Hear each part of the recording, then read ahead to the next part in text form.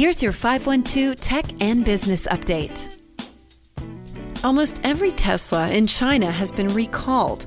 That's more than 285,000 Teslas, which were recalled after a Chinese government agency declared that the electric vehicle's autopilot systems were faulty. It is thought that the software can be activated automatically, potentially leading to crashes from sudden acceleration. The cruise control issue can be fixed remotely and will be done so for free by the company. Tesla does have a major plant in Shanghai.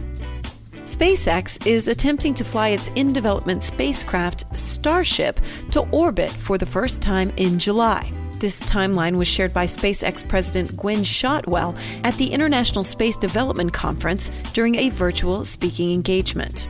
Starship has been in development for the past several years and has been making shorter test flights.